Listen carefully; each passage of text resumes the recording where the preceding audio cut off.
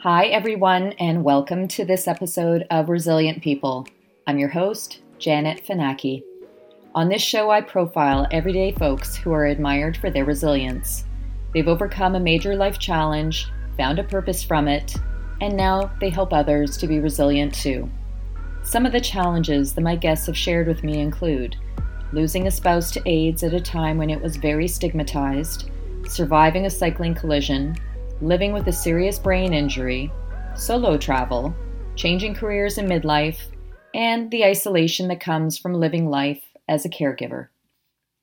Purpose has come out as the underlying theme for all my guests, which has helped them to build resilience as well as help others gain a positive mindset.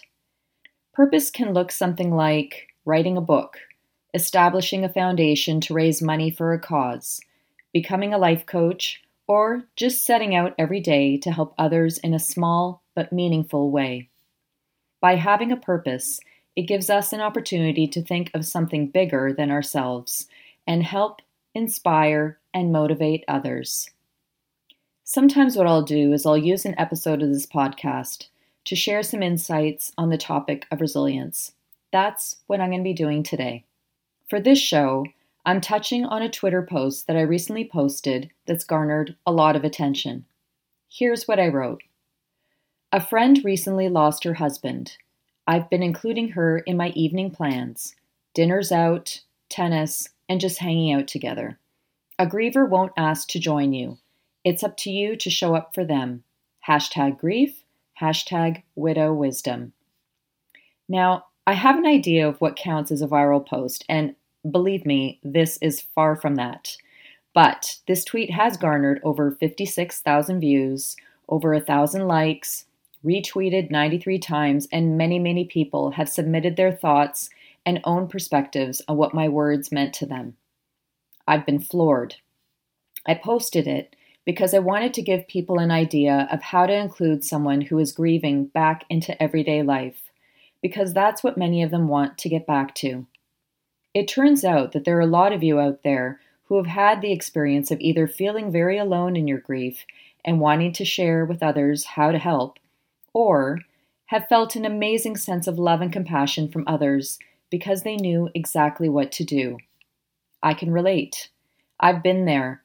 Being a widow for over 3 years, I have a first-hand account of not just the loneliness of losing a partner, but also losing a community, losing friends who used to include me in social get-togethers, and the feeling of trying to figure out how to start over.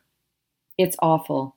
Not only are you missing your person, but then some grievers start to look around and miss the people who they used to call friends, their spouses' friends, who they thought were also their friends, and even sometimes family. But I've also been on the other side of this conversation. The one who deserted a person who was going through a tough time, gave them space, lots of space, and didn't think that what they were really needing was to be with another person, crying, talking, or being listened to. The learning for me came from going through something myself and seeing how others helped me. I wanted to use this short episode to share some of the comments that came back to my original post and hopefully inspire listeners on way to reach out to someone who is living with loss and hear what these actions actually mean to people who have lived it. So with the help of many people who replied to my post, this episode may be the inspiration that listeners have been looking for in how to approach someone who is grieving. Anna wrote, I try to explain this to people. You don't want to be a burden, so you never ask, but love to be asked. We might not always say yes, but we can recognize the love behind the gesture. Lisa wrote, saying, call me if you ever need anything is the worst thing you can tell someone who is grieving. Show up, offer tangible help, call often, send a text, and keep their loved one's memory alive. #grief is shit. Lisa, this one made me laugh. And she also continues with, time never eases our grief. It only shows us how to wear it.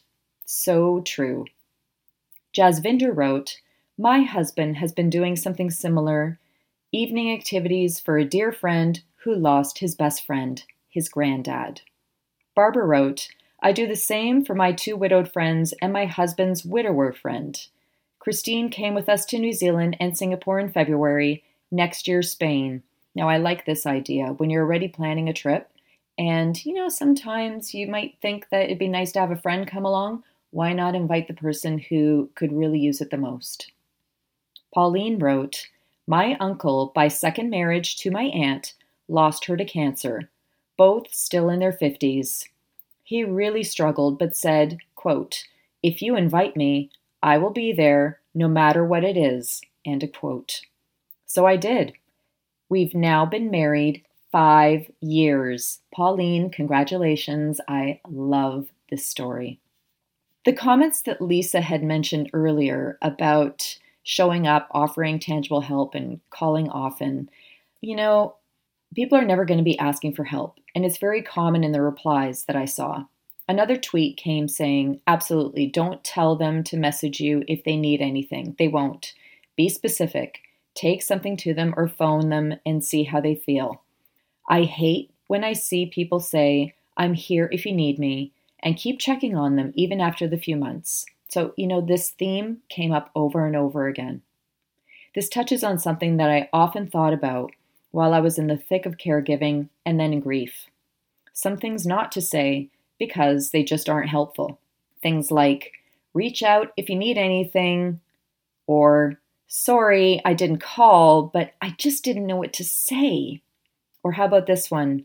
I don't know what to do, so I just felt that it's better if I left you alone. Well, I don't know how that's helpful, but anyway. And then this last one, let me know if you ever want to do something. Well, the likelihood of that happening when you're dealing with grief is next to none. None of these statements is helpful or comforting to a griever. None. So please don't say them if you find yourself talking to a new griever. They will almost never take the initiative. Even the strongest of those living with loss wants to be invited, called, hugged, texted a comforting note, or just to hear in a truly sympathetic way, what can I do for you?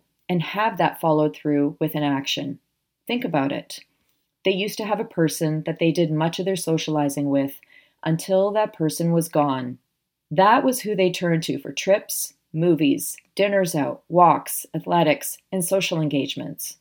So not only do they feel alone, but they are alone in many ways, watching as their friends in coupled relationships carry on, many times with other couples.